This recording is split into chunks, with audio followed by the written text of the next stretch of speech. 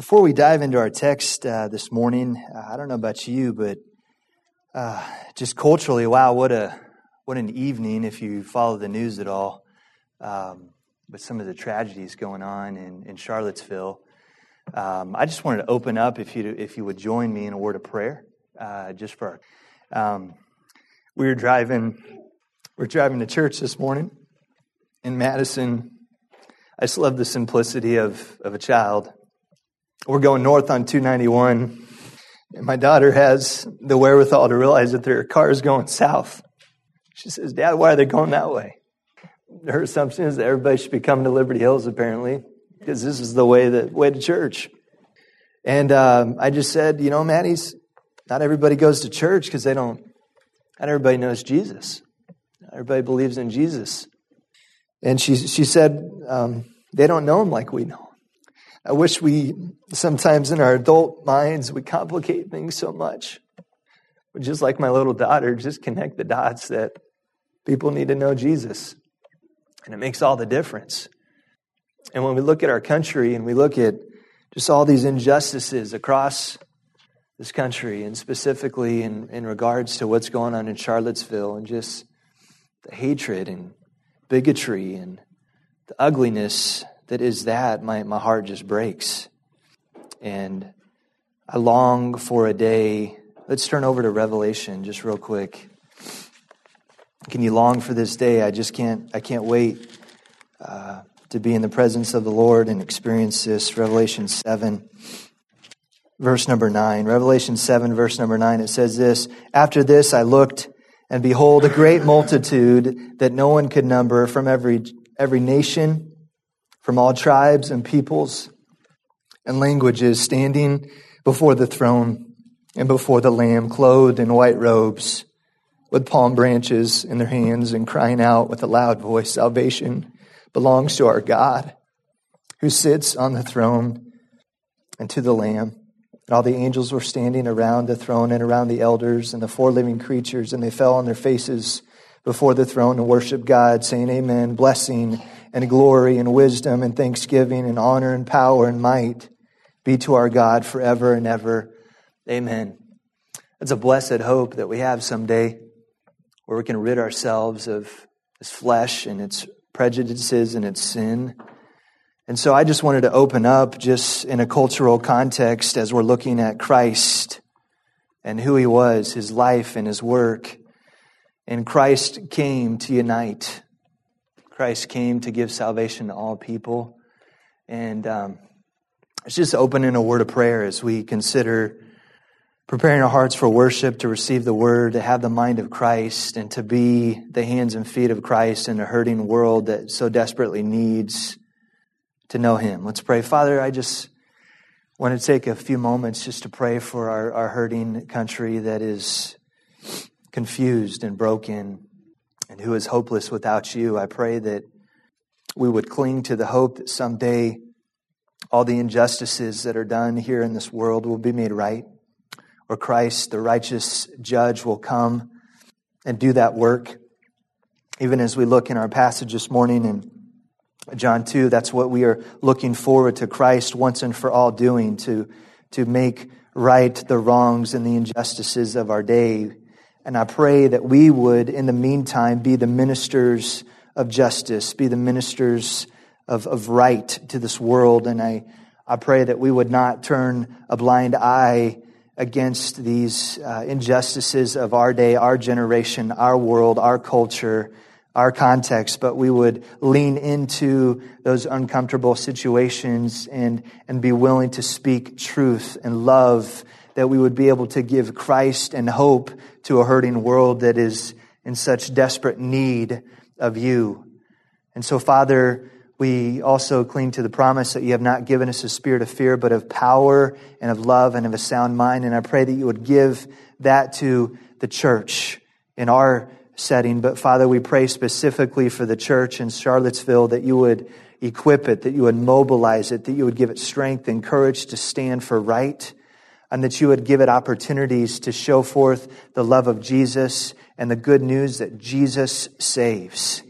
And so, Father, I pray that you would do that work even in our midst today, in our setting here in Liberty, Missouri, in the Northland of Kansas City. I pray that we would lean into the message this morning, that we would not just be hearers of your word and stop, but we would move on, Father, to be doers of your word as well. And so, Father, we pray to that end and do that work in Jesus' name. Amen. Amen. So we're going to look at John chapter number 2 this morning. I'm thankful for Dave Welch and his summary and reminders of the ground that we covered even last week as we looked at Christ's first earthly miracle. And we reminded ourselves of some really incredible truths. But more importantly, I really appreciated how Dave approached the passage of reminding us what the passage was about and what it was not about, right? As you remember, Dave made the comment that this passage is not about whether we can drink wine or not, but rather it's about the person and work of Jesus Christ, as Jeff Campa laid out in chapter 1 in our intro to the Gospel of John. And so I want to remind us of that reality even yet this morning on a familiar passage of Scripture where we see Jesus cleansing the temple in verses 13 through the end of the chapter. I want to remind us this passage is not about whether I can justify my anger or not in certain situations, righteous indignation. That's not the point. Right? The point about is exactly what Andy Herman reminded us this morning was the whole point of the Gospel of John. And if we look forward to John chapter 20, verses 31, we were reminded that why did John write his book? So that we would what? Know that Jesus is the Christ, the Son of God, and that by believing we may have what? Life. And so this is the point, this is the grid that we need to sift every passage, every chapter, every word of the Gospel of John through. It's about knowing and understanding the person and work of Jesus Christ. Being able to recognize Jesus as who He really is, the Son of God. And as a result of recognizing Him rightly, we respond rightly in what? Faith. And so this is the process by which we are approaching the Gospel of John. And before we dive into the deep end of our text this morning, I want to remind us also of some great resources that we are attempting by God's grace to make more readily available. And that is our revamped website. I hope you've visited it. I hope you've read the content, but more importantly, I hope you're on a regular basis now visiting the recorded sermons after one is preached and we're having application come into our heart and minds. We can revisit that throughout the week and listen to it again, and maybe a second time and a third time. And we can start reminding ourselves of the truths of Scripture so we can start living it out past Sunday, right? And it doesn't stop when Monday hits around and we start our jobs and we go to our meeting and we have that client meeting and we go here, we go there, and we forget. Our minds just, quite frankly, forget. And so that resource of the website and the recorded sermons are to help us accomplish our purpose of what? Making mature followers of Christ to the glory of God. It is a tool, a resource that will aid you in your maturing process of your knowledge of the Lord. And the second resource that we want to remind on that website is not just recorded sermons, but again, by God's grace, we're going to be able to produce content and blogs and different resources that we can draw your attention to that will help give further insight and equipping around certain topics. And Jeff Campa did that for us yesterday evening, posted our first official blog post. Dave Welch has some older material that he put into a blog post, but Jeff has a fresh blog post of why we've landed in the Gospel of John. And I would challenge you, if you have not gone to and read it, please do. I thank you, Jeff, for putting that together. And the whole point of it is that it's all connected. This isn't just hold our finger up to the wind and say, yeah, John sounds good, right? Let's go there. Right? There's intentionality and purpose and meaning behind landing in the Gospel of John. Because if we reverse engineer this, we're in John. Why? Because we have a purpose statement of Liberty Hills to make mature followers of Christ to the glory of God, which, again, let's reverse it one more time, is rooted and grounded in what? The Great Commission. Matthew 28, 19 and 20, to go and make disciples and baptize. And then he says, and then what? Teach them all things I have commanded you. And so it goes full circle in the context of the culture of discipleship that we're praying the Lord would allow us to experience now and in the days ahead. It comes full circle. How do we teach them what Christ has commanded us? We've got to know what Christ has commanded us. What better place to do that than the Gospel of John that records the person and work of Jesus Christ? So are you tracking our method to our madness, if you will, of why we're in John and the importance and its an intentionality and its relevance to your life at Liberty Hills and in the spheres of influence that God has placed you to live out your faith and to be the hands and feet of Christ as Liberty Hills Bible Church? And so I hope you're tracking with us in that reality. And so we find ourselves in John chapter number 2. Let's pick up in reading verse number 12, actually, to just give us one verse of context, and then we'll hop into this here. John chapter 2, verse number 12, and we'll read through the end of the chapter.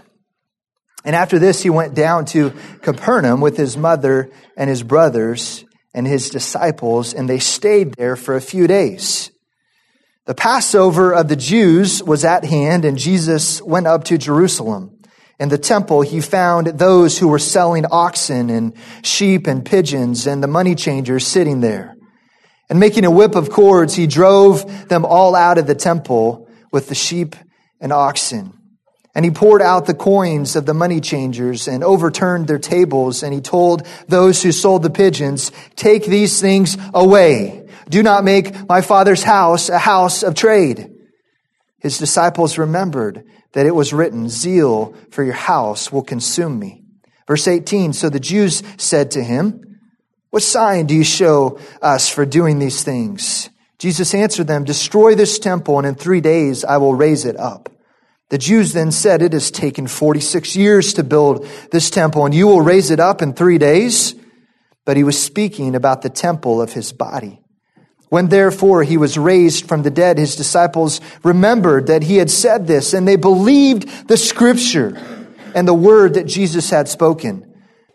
Now when he was in Jerusalem at the Passover feast, many believed in his name when they saw the signs that he was doing. But, verse 24, Jesus, on his part, did not entrust himself to them because he knew all people and needed no one to bear witness about man, for he himself knew what was in man. Here we have Jesus. And this, again, familiar passage of Jesus cleansing the temple. This morning, we're going to look at a big idea and 3 points and bring in some application. The big idea this morning of John chapter number 2 and our passage is this: because Jesus is the Christ, because he is the Son of God, he ultimately has the only authority to cleanse and to restore that which has been broken. Okay, I'm going to say that one more time. I want us to get the big idea of this passage. I don't want us to get distracted and lost about all these other ancillary things that you may be able to read into this passage. We want to be true to the text. The big idea, our takeaway from this text is this: because Jesus is the Christ, because he is the Son of God, he ultimately has the only authority to cleanse and to restore that which has been broken. So the first point we're going to look at this morning is this: the state that Jesus found the temple was unacceptable. The state that Jesus found the temple was unacceptable. I want to give us, by way of introduction to this first point, is to bring us up to speed in this cultural element of the Passover feast. So Jesus, his mother, his brothers, his disciples, they were in Capernaum for a few days. We don't know how long that means, but then they went down to Jerusalem for a purpose, right? There was the Passover that was taking place, and Jews from all over the region and area would be having a pilgrimage to Jerusalem to recognize this Passover, right? And they're going there for a purpose and a reason, right? It's to present a sacrifice at the temple that's in Jerusalem, right? And instead of taking all their livestock and their birds and their pigeons and their turtle doves and oxen and sheep, instead of traveling long distances with all these livestock and animals and having to feed them along the way and even risking potentially them not making it or getting attacked from other animals, it was a common practice to what? To wait until they actually got to Jerusalem before they purchased their animals for sacrifice. And so instead of these transactions happening close to Jerusalem or within the city limits, they've navigated closer and closer to the temple and actually have made their way inside the temple of God. And so we have transactions. We have money being exchanged. We have animals being purchased inside the temple. From a money perspective, Christ talks about turning over the money changers, right? This area was under what? Roman control. And so they would have Roman currency and coinage. And to follow the law of Scripture at the Passover, they were to pay a temple tax or a temple offering. And they were to present that half shekel, which is a Jewish currency. And so they would take their Roman currency that they would have, and they would have to exchange that to get that half shekel that they would present as the temple tax. This is why this stuff was happening. And it wasn't necessarily, probably originally had poor motives. It was really a matter of convenience. We've got the Passover happening. Jews from all over the region are going to be traveling. They don't want to take their animals with them. Right? You probably have concern about, hey, am I going to get robbed on the way? Let's just keep my money tied. And when I get there, I'll do the exchange. I'll get the right money. I'll do my temple tax. I'll have my pigeons. I'll have my turtle doves. I'll have my sheep or oxen. And we'll be good to go. And I'll be able to present my sacrifice. One is a sacrifice for sin. The other, a burnt offering to the Lord. And we'll be good to go, right? It sounds like a pretty good plan that they had in place. But unfortunately, we know that sin nature likes to take advantage even of our best intentions. And the process by which these transactions were taking place inside the temple, they were exploiting this Passover. They were exploiting the faithfulness of God's people, and they were ultimately experiencing personal gain on the behalf of the Lord. People would come in and exchange their Roman currency for their Jewish half shekel, and they would charge an exuberant amount of exchange fee for that.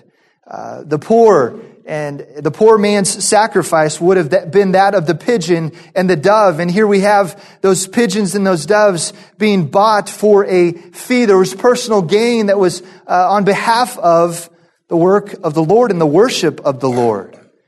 So Christ comes to this temple and he observes and he finds the state of this temple was horribly unacceptable. Why? Why was the temple in an unacceptable state? It's because the temple was being used for purposes outside the original scope and intent that it was created for. What is the Passover? Why were they coming? What was this Passover feast? What was this time for the Jewish people? What were they to be recognized and acknowledging and remembering? Was it not that they were to be remembering God's judgment on the enemies of Israel? And were they not to be remembering and recalling and focusing on the faithfulness of God to deliver the nation of Israel? This is what they would have been thinking about, what they would have been remembering about who their God is, and as a result, what He's done on their behalf. And instead of the focus being on the worship of God and His character and who He is and what He's accomplished on their behalf, there were people exploiting and taking advantage of that for their own gain. So this temple was being used outside of God's plan and purpose. I don't know if you know much about how the temple is set up, but just by way, again, of introduction and context to help you get your mind maybe around this, we have the Jerusalem temple. It sits on what we now call in Jerusalem the Temple Mount. It's an area that expands literally almost 35 acres of ground. So this is a large area. This is a big, think about 35 acres. That's a big deal, right? And so we're not talking about just a little tent here. We're talking about a substantial structure. This is the footprint, if you will, of the temple there in Jerusalem. Only priests could enter into the temple itself. It took up as a percentage, if you will, or in relation to the rest of the footprint, a pretty small part of this temple mount. It was surrounded by 3 courts, right? You had the first court, the Israelite men could enter into the closest court to the temple. Israelite men and women could occupy the next court. But then you had the court of what? The Gentiles, which was the court farthest from the temple. This was the closest any non-Jew could get to the sanctuary, if you will. And so you have all of this money changing, this exploitation for personal gain happening in this court of the Gentiles. It should have been a place of prayer. There should have been a place of worship. There should have been a place of remembering who God was and what He had done for them on their behalf. And instead, there was the hustle and bustle of commerce and money being changed and livestock being purchased and exploitation of the poor and needy for personal gain. There was injustices happening here. There was injustice happening here. And when Christ saw that, He acknowledged it as what? Unacceptable. Secondly, we're going to look at this truth that Jesus takes. What was His action? Not only do we see the state that Jesus found the temple was unacceptable, but secondly, Jesus takes immediate action and drastic measures to what? Cleanse the temple of this wrongdoing. Let me say that again. Did you get it? Jesus takes immediate action and drastic measures to cleanse the temple of this wrongdoing. Let's read verses 15 and 16 to get our mind wrapped around that reality. All right, He goes in, and the Passover of the Jews was at hand. Jesus went up to Jerusalem. In the temple, He found those who were selling oxen and sheep and pigeons and the money changers sitting there. Verse 15, and making a whip of cords, He drove them all out of the temple with the sheep and oxen. And He poured out the coins of the money changers and overturned their tables. And He told those who sold the pigeons. I don't know why He pointed out those who sold the pigeons. I think it's because, again, speculation here, I think it's because what the sacrifice of the pigeon represented the sacrifice of the commoner. Those who had little means. And so He was even more concerned about the injustice and the exploitation of those that were poor and needy and desiring to be faithful to God. And so He calls out those who were selling the pigeons, and what does He say to them? He says, "Take these things away. Do not make my Father's house a house of trade." And verse 17, we'll read on, His disciples remembered that it was written, "Zeal for your house will consume me." Verse 17, the disciples were remembering back in Psalm 69, verse number 9. This is a direct quotation that the New Testament uses of the Old Testament, where it's this exact quote, "Zeal for your house will consume me." And that Psalm 69, right, was a psalm of David, right? It was a picture of a pre-Christ, one who would foreshadow the things to come, right? And so we have David being consumed with what the integrity of the house of God. And then we get, when Christ comes on the scene, right? He is the better David, the better Adam. And He even takes it to another level. He's the one that is fulfilling Old Testament prophecy in Scripture. The one who can make all things right. The one who has the authority and the ability and the right to cleanse and to restore that which has been broken. This is Jesus Christ, the Son of God. And so we have Jesus taking immediate action and drastic measures to cleanse the temple of this wrongdoing. Friends, what does this look like from an application perspective? Again, we don't have the temple. I'm thankful because of Christ's death on the cross and because His shed blood, and there's forgiveness of sins because of His death, burial, and His resurrection. That curtain is torn in two, right? And we no longer need the shed blood of animals. We no longer need a priest to make intercession on our behalf, but because of Christ, we can go boldly before the throne of grace, and we have now the priesthood of what? The believer. We have a personal access through Christ to the Father. Is that beautiful? Are you thankful for that? I am. And so what does this look like then for us today? We don't have a temple. We're not taking advantage of what's going on as far as the worship and the sacrifice. But let's take it in our context. We know what it meant for them. What does it mean for us today? I think we have to come to the conclusion that God takes very seriously the integrity of His worship. God takes very seriously the integrity of His worship. So what does that mean for us today? What do we do when we come together in the gathering? Our desire is to what? To worship God, right? So should we be concerned at Liberty Hills Bible Church about the integrity of our worship before the Lord? Should we be concerned about the integrity that we're getting it right? that there's no hint of self, that there's no personal gain, that there's no advancement of my reputation or my status as a result of the church coming together to gather to worship the Lord. Should we be concerned about the integrity of our worship? Absolutely. So that's from a corporate perspective. Friends, what does it look like at an individual level? As the individual coming to offer this worship of myself, right? The Romans 12, 1 and 2. Right? To present your bodies a what? Living sacrifice. This is now because of Christ. We don't just go and offer a one-time sacrifice and then come back. No, our life is a sacrifice. Our life, it is our spiritual worship. Romans 12, 1 and 2 tells us. So what does it look like at an individual level to take the application, the focus, and what we know about the character of God and how He takes it very seriously here in chapter 2 of John? What does it look like for us to prepare our hearts for worship? To be confronted with the reality that Jesus takes drastic measures and immediate action to cleanse this temple from wrongdoing. Does Christ not demonstrate here a high premium on the holiness and character of God? Does Christ not here demonstrate that God is holy, Christ is holy, the Holy Spirit is obviously holy? And as a result, when we come to worship Him, we too must be what? Holy. Be holy, for I am holy. Friends, this thing that we call church is so many times such an afterthought in our minds and in our day. How much this morning did you even think about preparing your heart as we came together and as Andy led us in worship to sing these incredible truths about the character and work of our God? How much did you think about, is my heart ready to sing? Is my family ready to worship?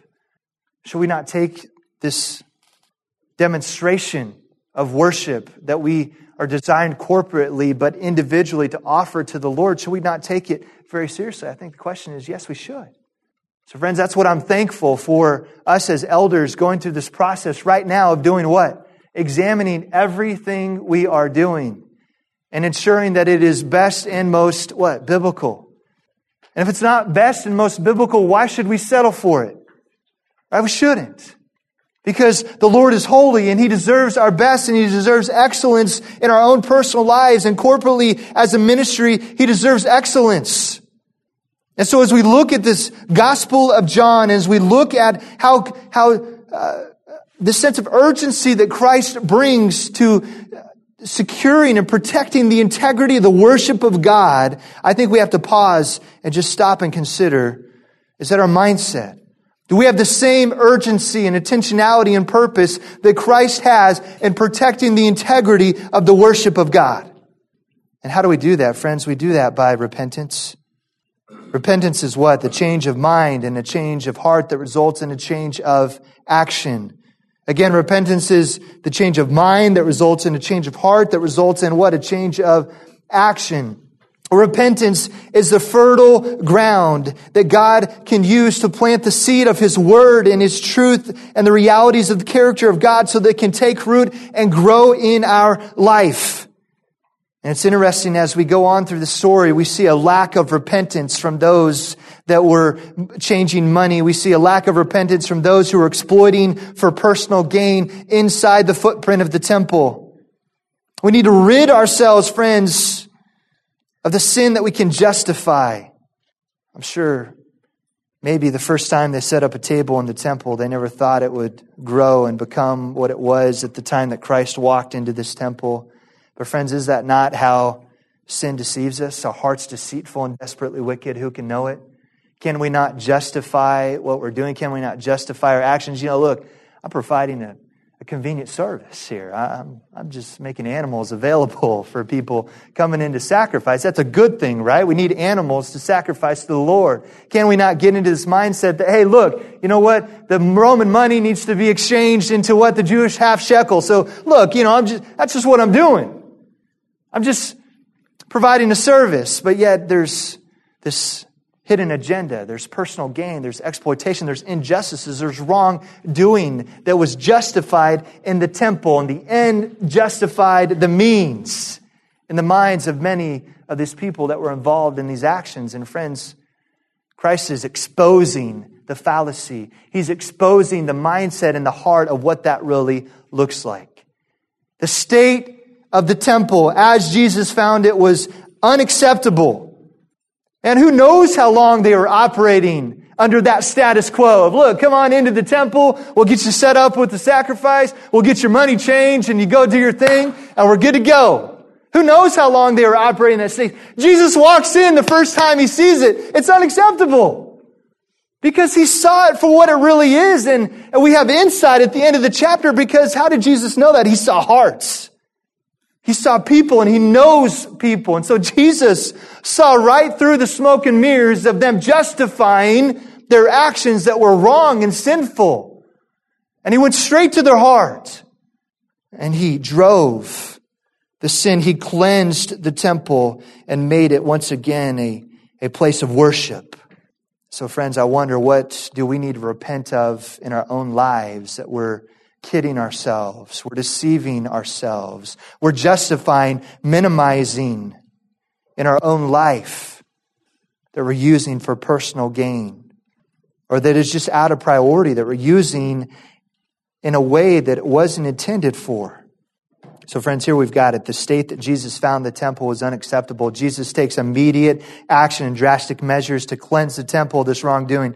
Thirdly, we see the response to Jesus' actions varied on the basis of who they believed him to be. Okay? Let's think about that one more time. The response to Jesus' actions varied on the basis of who they believed him to be. Again, what's the big idea of this passage? Because Jesus is the Christ, the Son of God, he has the only authority to cleanse and restore that which is broken. But not everybody believed he was, what? The Christ, the Son of God. So do we not see some very stark contrasts in this passage in regards to how they responded to Jesus' actions? All right, let's pick up at verse 17. We're going to see the disciples' response to Jesus' action of cleansing the temple. It says this, his disciples remembered that it was written, zeal for your house will consume me. The disciples' response was based on what? Remembrance. They were looking for, as Dave Welch reminded us this morning, the disciples were looking for this Messiah. And when they found him, they had an initial faith, a belief, as John the Baptist had been declaring in the wilderness. And when John the Baptist identified this Christ as the one who we had prophesied about, they left John the Baptist again kind of in the dust, and they immediately followed him. They immediately followed him. There's immediate demonstration of faith in the person and will be the work of Christ. Right? And we saw chapter 1, the identity of Christ being revealed in the beginning part of chapter 2 through this first, not public, but literally private miracle that was put on display for the benefit of who solely? The disciples. So they could continue to increase in their understanding of faith in not only just the person of Christ, but now the work of Christ, validated who they believed Christ to be. Right? And so this element of growing faith. The disciples had faith. They were able to recall the truth of Scripture. Their faith was based on what they saw, what they heard, and who they knew Christ to be, but ultimately it was based on the truth of Scripture.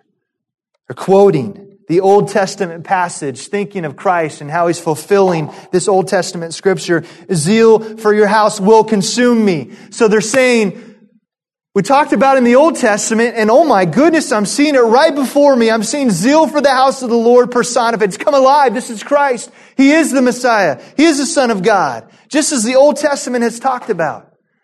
And what did that do to the disciples' faith? It grew it. It strengthened it. We saw another layer of confidence that they were going to need in the days ahead to follow Christ to the end. And so we see this stark contrast to the disciples' faith and remembrance and recall of Scripture. We now see the Jews. Verse 18, so the Jews said to him, what sign do you show us for doing these things? What a proud, arrogant, inappropriate question to ask Jesus, the Christ, the Son of God, who has the only authority to cleanse and to restore that which is broken. These Jews, in the midst of knowing Old Testament Scripture. These Jews, in the midst of being confronted face to face, eyeball to eyeball with the Messiah, did not recognize Him in His true identity as the Messiah. And in their arrogance, in their pride, in their darkened hearts and minds, they demanded a sign as retribution for this display of driving out these money changers. What was Christ's response? What was Christ's response? Verse 19, read with me. Jesus answered them, "Destroy this temple, and in 3 days I will raise it up." Why do you think Jesus used almost this parable type language to respond back to these Jews that were clearly not in a state to receive truth, but rather in their own arrogance and pride just wanted retribution? They wanted something in return for what had happened. Why do you think Christ uses this type of language? Well, he goes on in verse 20. He says, the Jews clearly didn't understand what Christ had said. The Jews then said, "It has taken 46 years to build this temple, and you will raise it up in 3 days?" Verse 21, but he was speaking about the temple of his body. Verse 22, when therefore he was raised from the dead, his disciples remembered that he had said this. And when they believed the Scripture and the word that Jesus had spoken, friends, it doesn't say here that Christ had this little side powwow with the disciples again and said, "Hey, this is what I mean. I'm responding to the Jews. I'm saying, hey, destroy this body. In 3 days, I'll raise it up." Did the disciples get what Christ was saying there? Did they?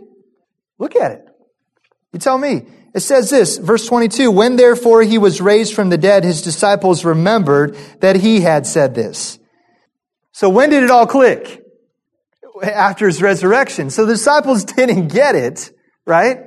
They didn't get it. But as they're connecting the dots here, what was the end result? What was the product of them remembering and recalling the life and the work, the personal work of Jesus? They're remembering the situation when Christ was in the temple and he drove it out. This ungodliness and this wrongdoing and these injustices, when he drove it out of the temple, and Christ responded to the Jews this way, "Destroy this temple, and on 3 days I will raise it up." At some point after the resurrection, the disciples finally, everything came together. The dots were connected. The puzzle pieces came together, and they got the full picture of who Christ is, why he came. That's beautiful. As we look at this cleansing of the temple here in John chapter 2, there's something unique about John's account of this, right? I mean, when you look at what we call the synoptic gospels, which are what? Matthew, Mark, and Luke, right?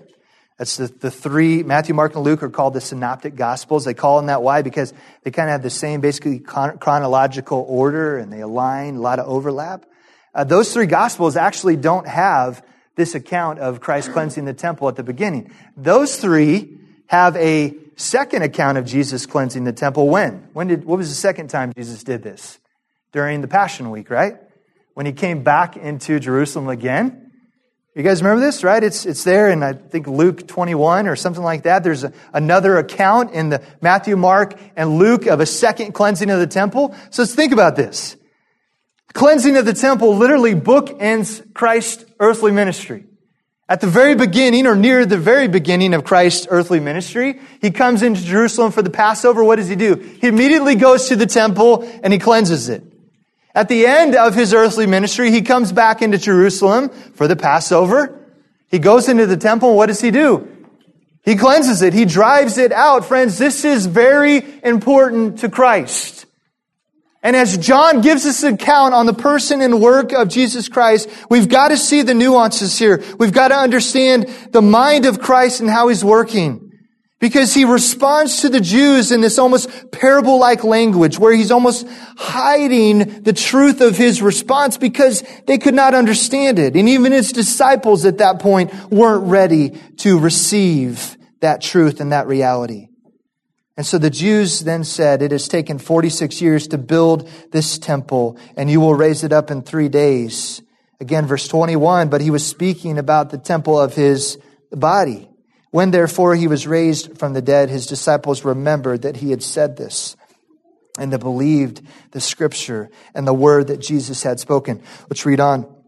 Verse 23 to finish out the passage. Now, when he was in Jerusalem at the Passover feast, many believed in his name when they saw the signs that he was doing. But Jesus, on his part, did not entrust himself to them. This is, Andy, I think some of the nuance that you're bringing out this morning, right? As far as growing faith, genuine faith, real faith. There were a lot of people that heard the buzz of Jesus, were coming to see and to hear and believe that, man, there's something unique about Christ. We've never heard teaching like this. We've never seen somebody who had this type of power to do these types of things. We never have seen somebody come into the temple and literally taking a claim of authority on the temple as a result of his actions. That was almost offensive.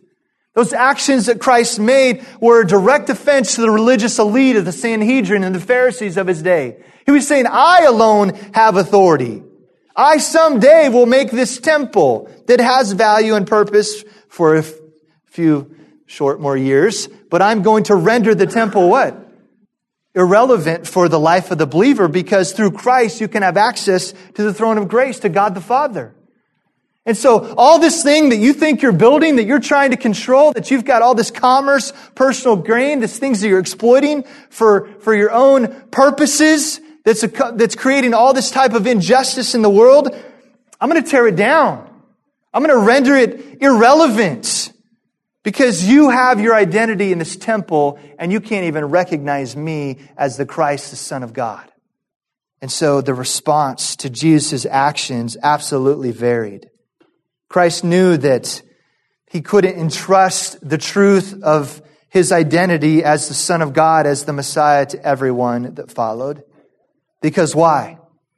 Why? Because we read on, but Jesus on his part did not entrust himself to them because he knew all people. Verse 25, and needed no one to bear witness about man, for he himself knew what was in man. You see, Christ sees whether our faith is a fake, whether it's a phony, whether we're just following along with the buzz of, hey, this is what I do on Sunday morning. I just kind of like this group of people, so I'm going to come and be a part of something.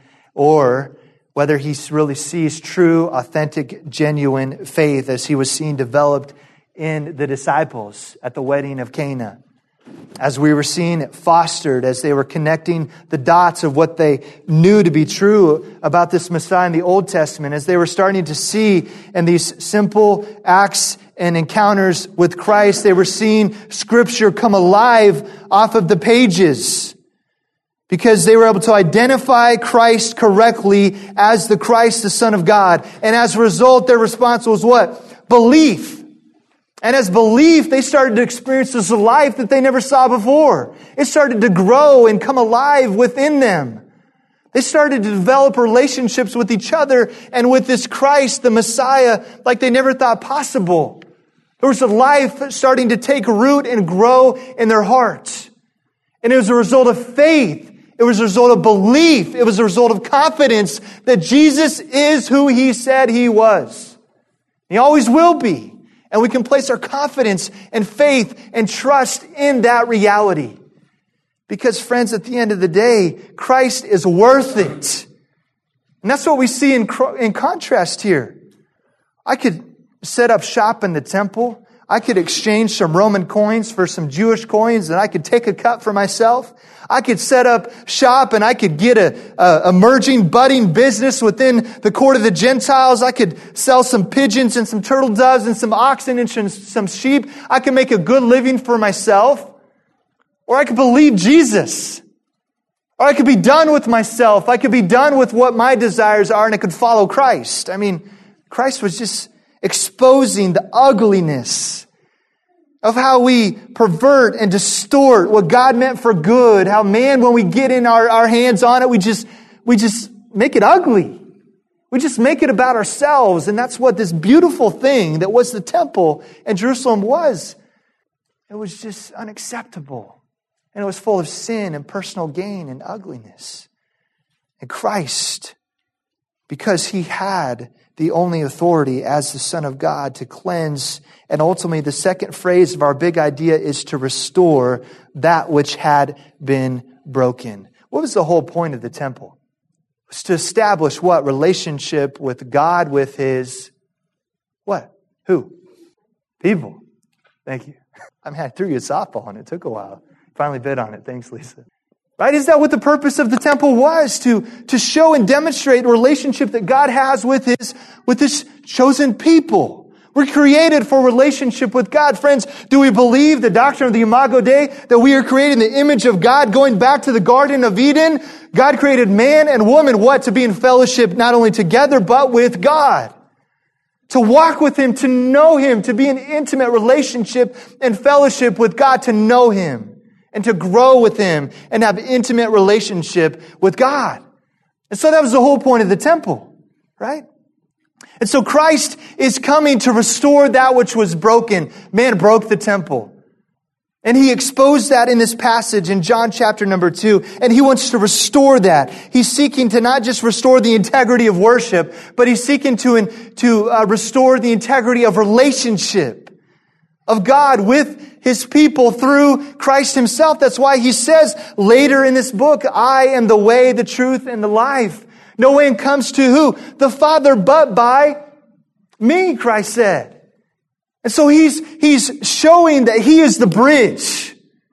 And He's going to develop that and show that and reveal that layer upon layer as we journey through this Gospel of John. He's going to establish Himself as the way to get to the Father through Christ.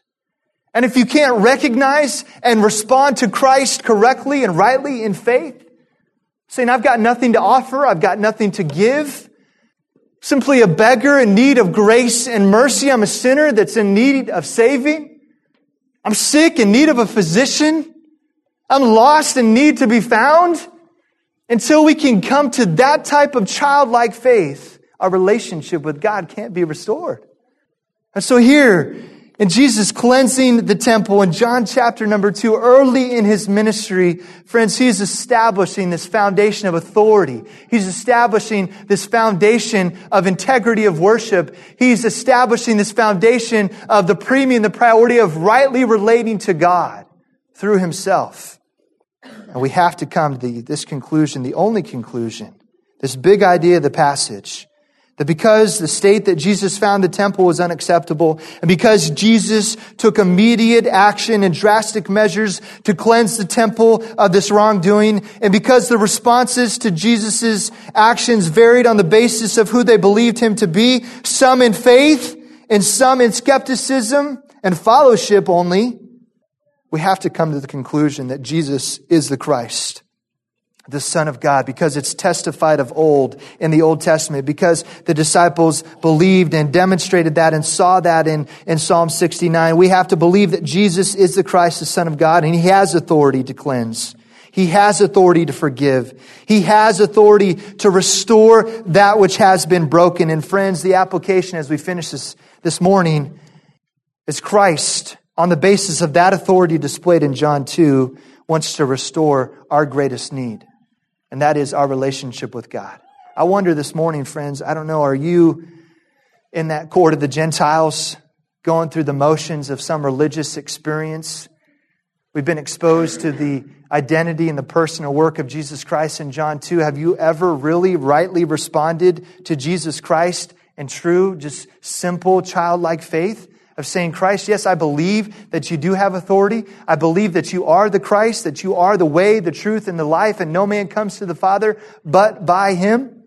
Have you ever done that? Do you know Jesus Christ in that type of way? Because it's beautiful to see the story of redemption, the story of faith unfolding in the life of the disciples. Chapter upon chapter, layer upon layer, we see the beautiful bloom of the disciples' faith just get more beautiful and beautiful at every turn in this book.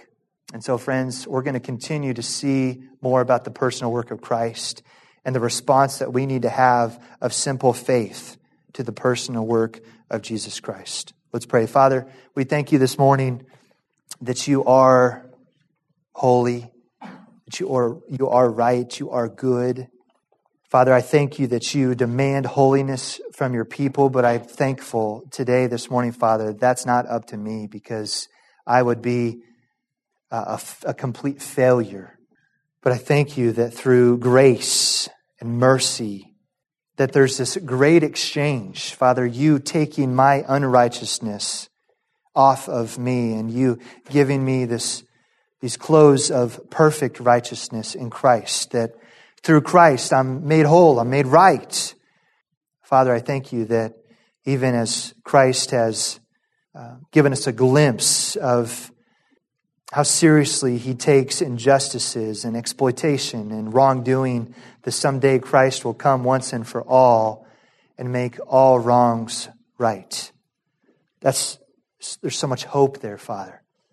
So I pray that we would lean into John chapter number 2 and we would be reminded of who you are and your authority over our life. And I pray that our response would be that of the disciples' emerging and growing faith that we see here in the Gospel of John, that we would, again, afresh and anew, start to respond to you and identify you and recognize you correctly as the Christ, the Son of God. And as a result of believing, we would have life. Father, I don't know where everybody's at here this morning, where they're coming from, family situations, circumstances in life, and their job. Father, I just know that there's some here, myself included at times, that it just doesn't feel like I'm experiencing life. You've come to give us life and that we would have it more abundantly. Let us not believe the thief that comes to steal, kill, and destroy. And so if there's somebody here this morning, Father, that doesn't know you or isn't experiencing this abundant life that you came to promise, I pray that they would take a step this morning of just looking at their own life and their own heart and considering, what do I need to repent of? What do I need to, by the grace of God, confess? And as a result of the grace and mercy of Christ, that He would cleanse our own hearts and our minds afresh and new, that we could respond rightly to who Christ is and as a result live for Him. So Father, I pray that you would do that work. I ask all these things in your precious and holy name, Jesus Christ.